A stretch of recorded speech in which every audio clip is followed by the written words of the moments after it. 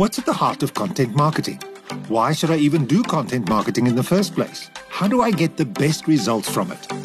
If these are some of the questions you have, don't take our word for it. Let's talk content marketing with industry professionals. Discover its power and confront its challenges so that you can stand out from your competition. Join Ethan and Hendrik Baird from Baird Media and let's talk content marketing. So on today's episode, we've got Prenessa Nalliah today. She's someone who I've been chatting to for a while and has been part of the networking meeting group that we've been having called Media Mind. And Prenessa has like a wealth of really interesting marketing information that she's been gifting us in the Media Mind group. So I figured, let me pull her in on the podcast, chat to her about kind of her career history, where she's at, and get some advice for small businesses. So Prenessa, can you introduce yourself? For all the listeners, I am Prenessa Nalliah. I am a fractional CMO.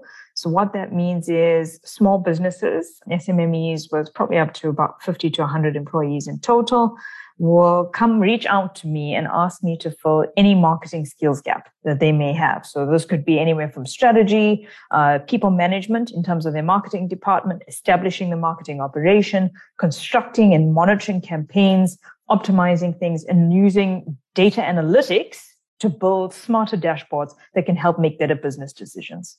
Okay, so let's talk a little bit about your career history. Where did you start off and how did you get where you are today? So funny story, I actually started by studying architecture at the University of Cape Town. And I was kind of going into that, I was rather introverted and I felt that I needed to balance out, my analytical mind with my creative mind. So architecture presented that opportunity to do so, being one of the kind of 4 key professions that culturally we're encouraged to go into.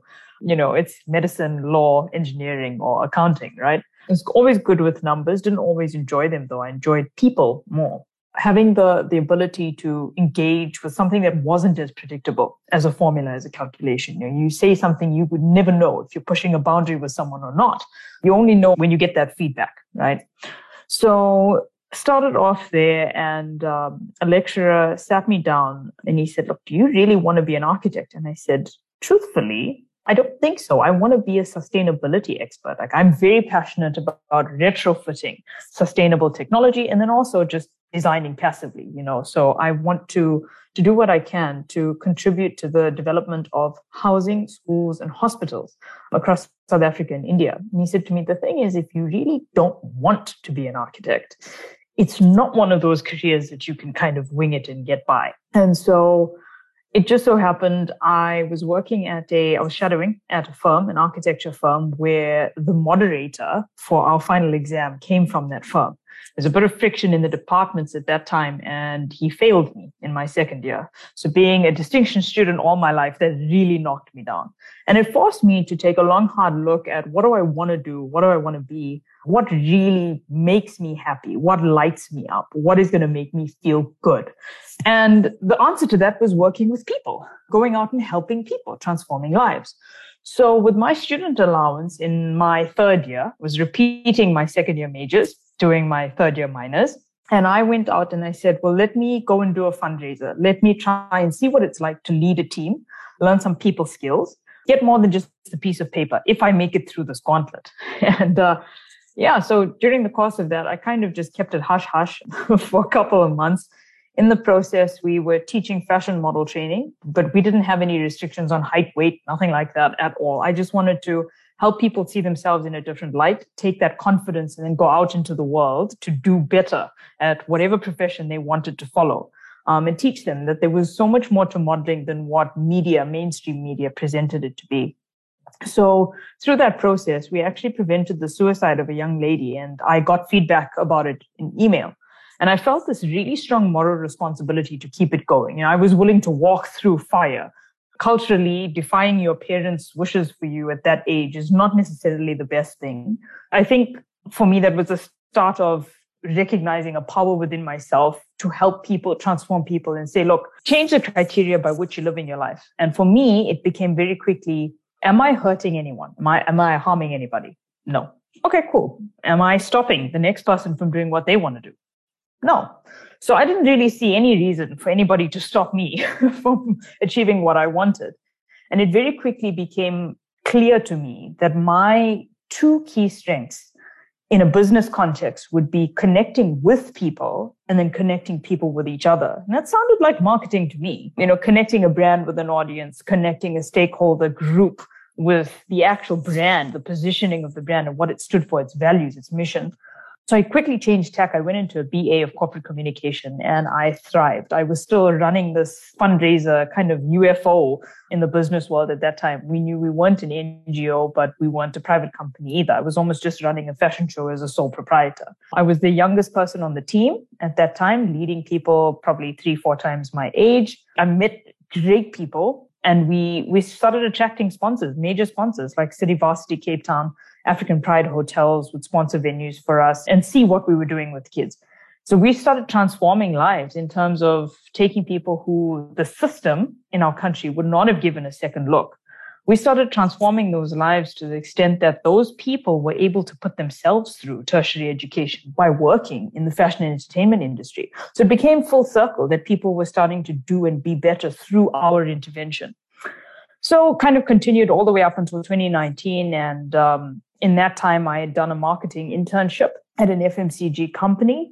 I saturated the internship very quickly because, when you're working and studying, your development is probably twice the pace of your peers that are just studying alone. So always kind of being a busybody and balancing the two, and then doing my internship, still running my own brand in Cape Town. So commuting between Durban and Cape Town. 6 months into a 12-month internship, I saturated it. It was agreed by everybody. I was teaching more than I was learning. And so the best thing to do would be to give someone else an opportunity and for me to take a step back. I went directly into a management position at a fine arts luxury goods company about 6 weeks later. I had a 6-month contract there and then kind of went into a family business launching the concept of a good news company. So we wanted to just really spread positivity, help people take their attention away from all the bad things happening in our country at that time. It was quite hectic.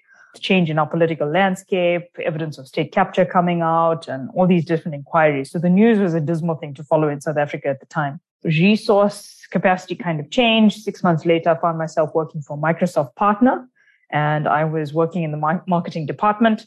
I did a bit of training, internship, all the while still running my brand in Cape Town, so lots of commuting. And then I kind of spent a year there, came out, went into an agency for 2.5 years. So that took me to about May, June last year in 2021. And ever since then, I took a step back and I've been running my own fractional CMO agency. So we have a group of super specialists in specific niches that we work with. And we specifically serve SMMEs.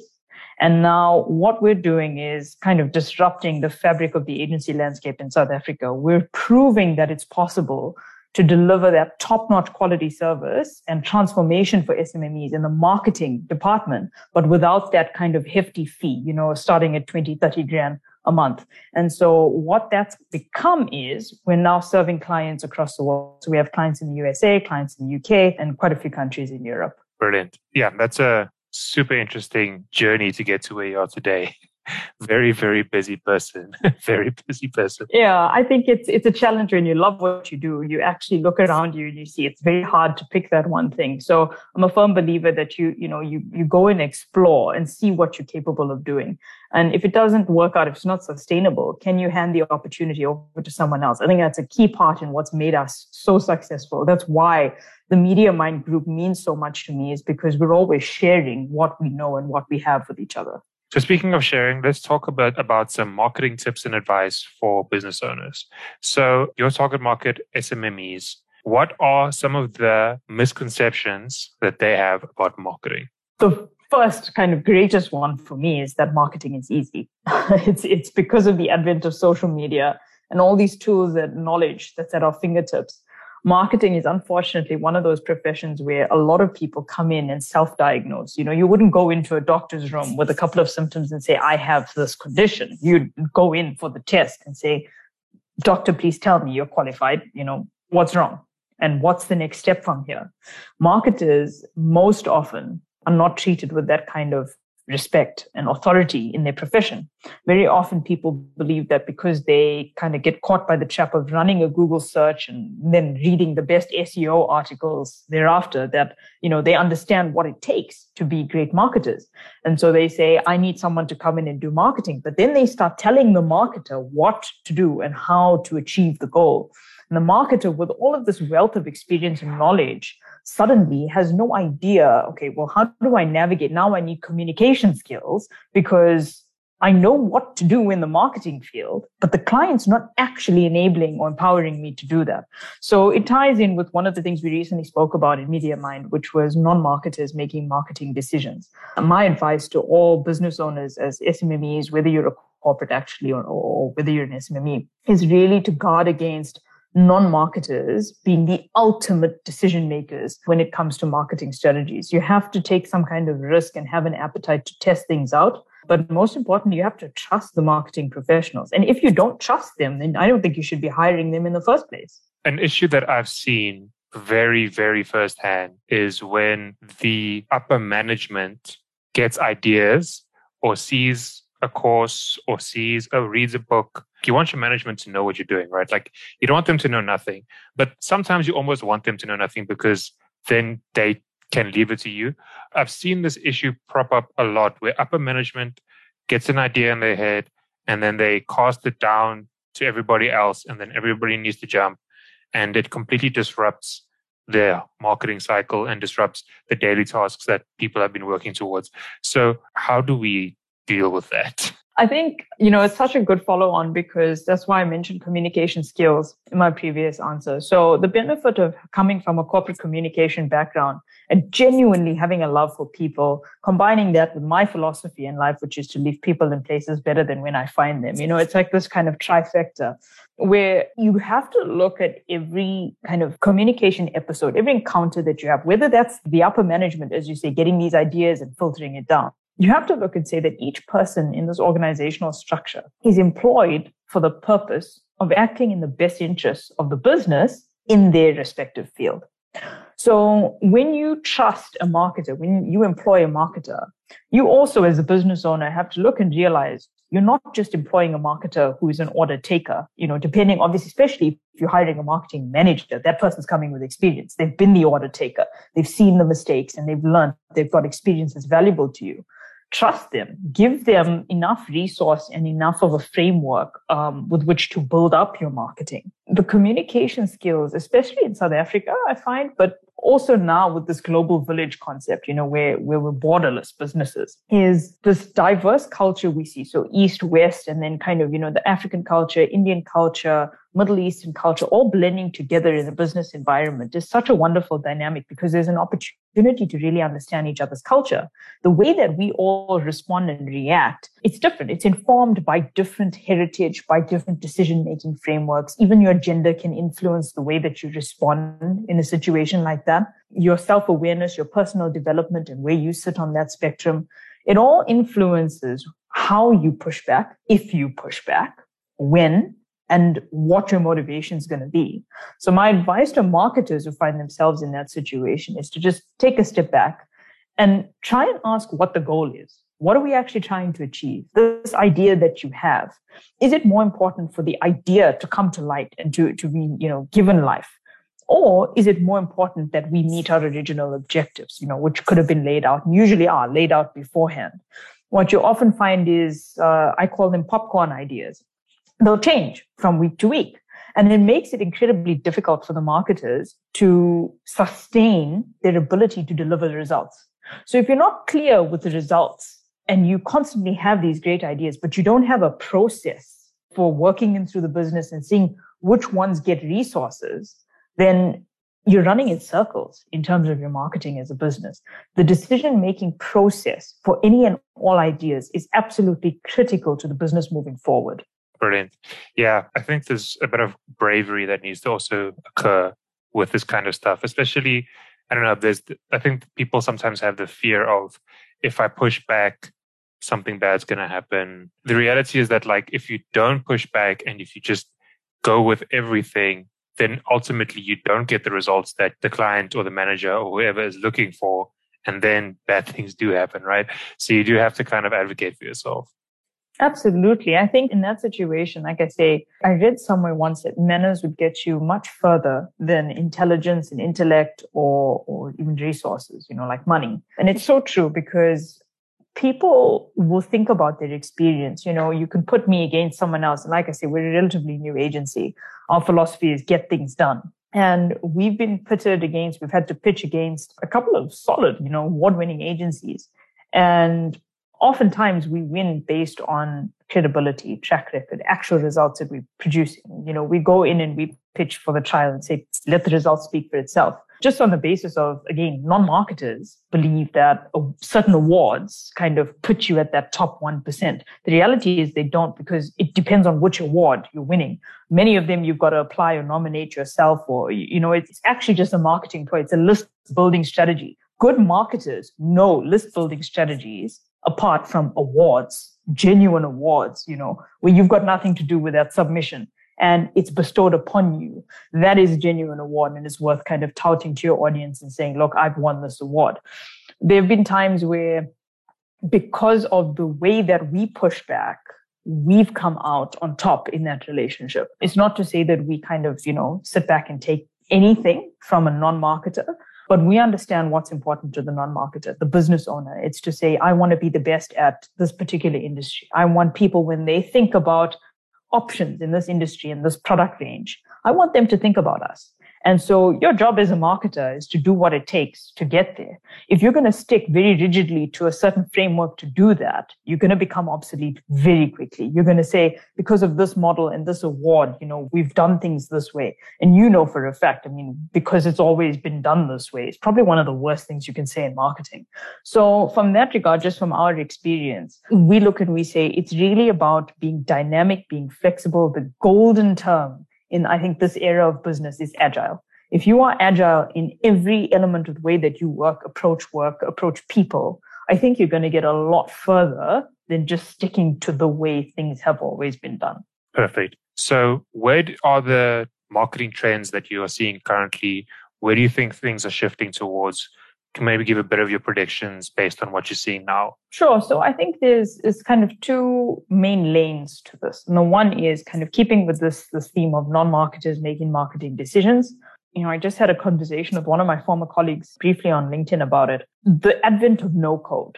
And it's a beautiful thing. And it's also a very dangerous thing. It's to some extent enabling non-marketers making marketing decisions because they believe what they see thanks to no code and thanks to the ability, but there's a lot of work from programmers that goes into making this resource available.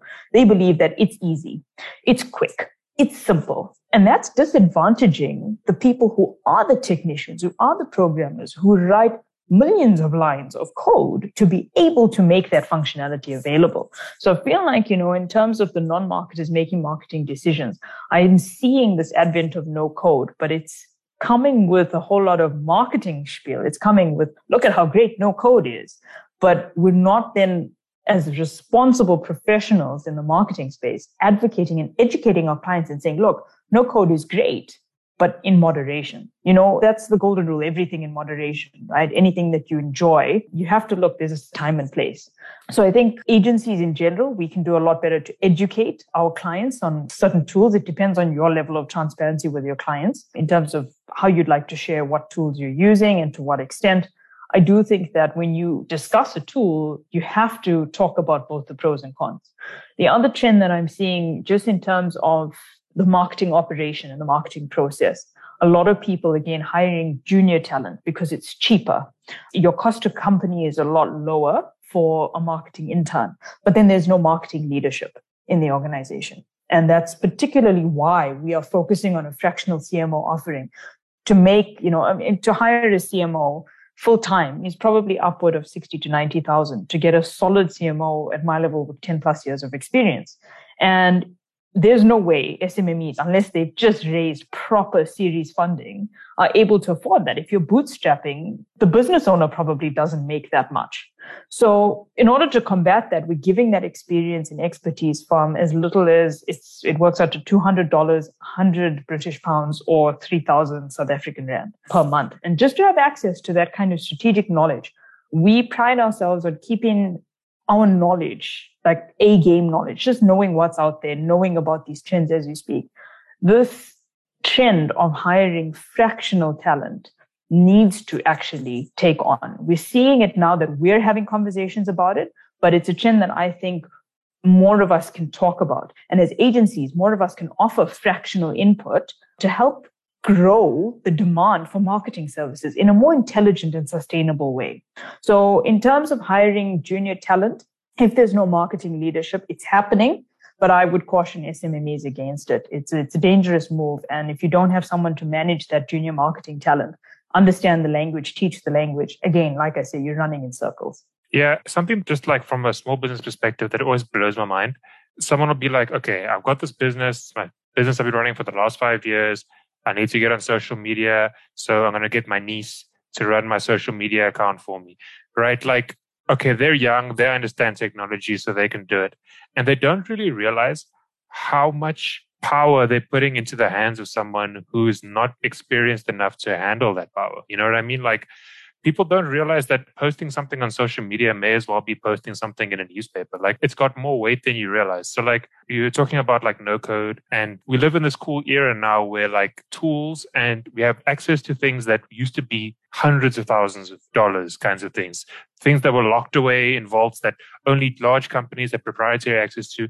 Now we're getting all these amazing tools and devices and things that like, so it's democratizing that. But I think it's causing this chain reaction where people think that because of how available it is, because of how easy it is to get access to things, it devalues how difficult it is to actually, or how much expertise you actually need to run that. Like, for example, I can't do Google AdWords properly. I do not offer Google AdWords because I know how to do it. I can log on to Google AdWords and I can make an ad. I can watch a YouTube video and I can make an ad.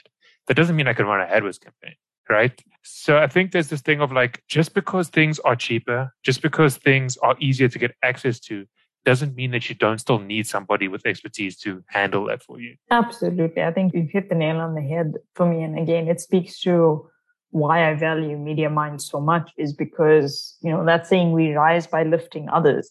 That's really what it's about, because in Media Mind, I've just valued everyone kind of sharing a bit and piece of their own journey and then offering something of value that others can choose whether they use or not. There's no imposition in that group. I mean, that's something I would encourage other marketers to come and be a part of, to get involved in the conversation for sure. Like you're saying, it comes full cycle, right? You hire a junior who's got no experience because you in your mind know what the bullseye is for your marketing department.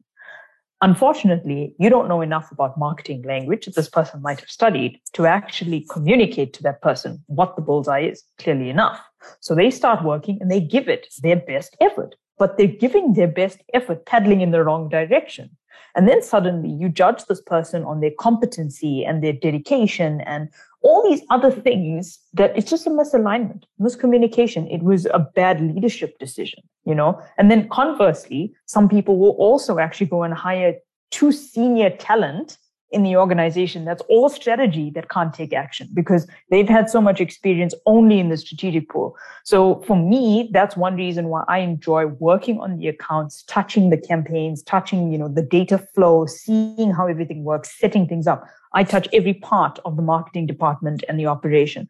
And I will always make sure that the quality requirements are very clear for our contractors and for our staff to adhere to. So everything that's going out to our clients is always quality checked. And I think that I'm seeing more of that in our Media Mind group, with processes being put into place, people kind of celebrating, hey, as an agency, we have a bigger role to play in where businesses are going. You've seen it with SEO, kind of the average kind of dog groomer is becoming a specialist in, all different types of breeds because of SEO.